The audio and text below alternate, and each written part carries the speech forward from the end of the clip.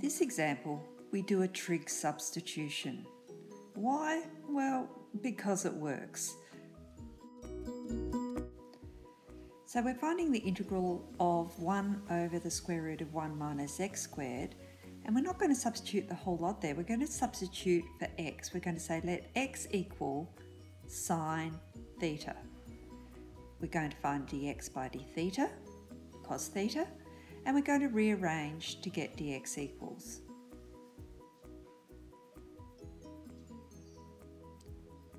Alright, so let's substitute back in and see what happens.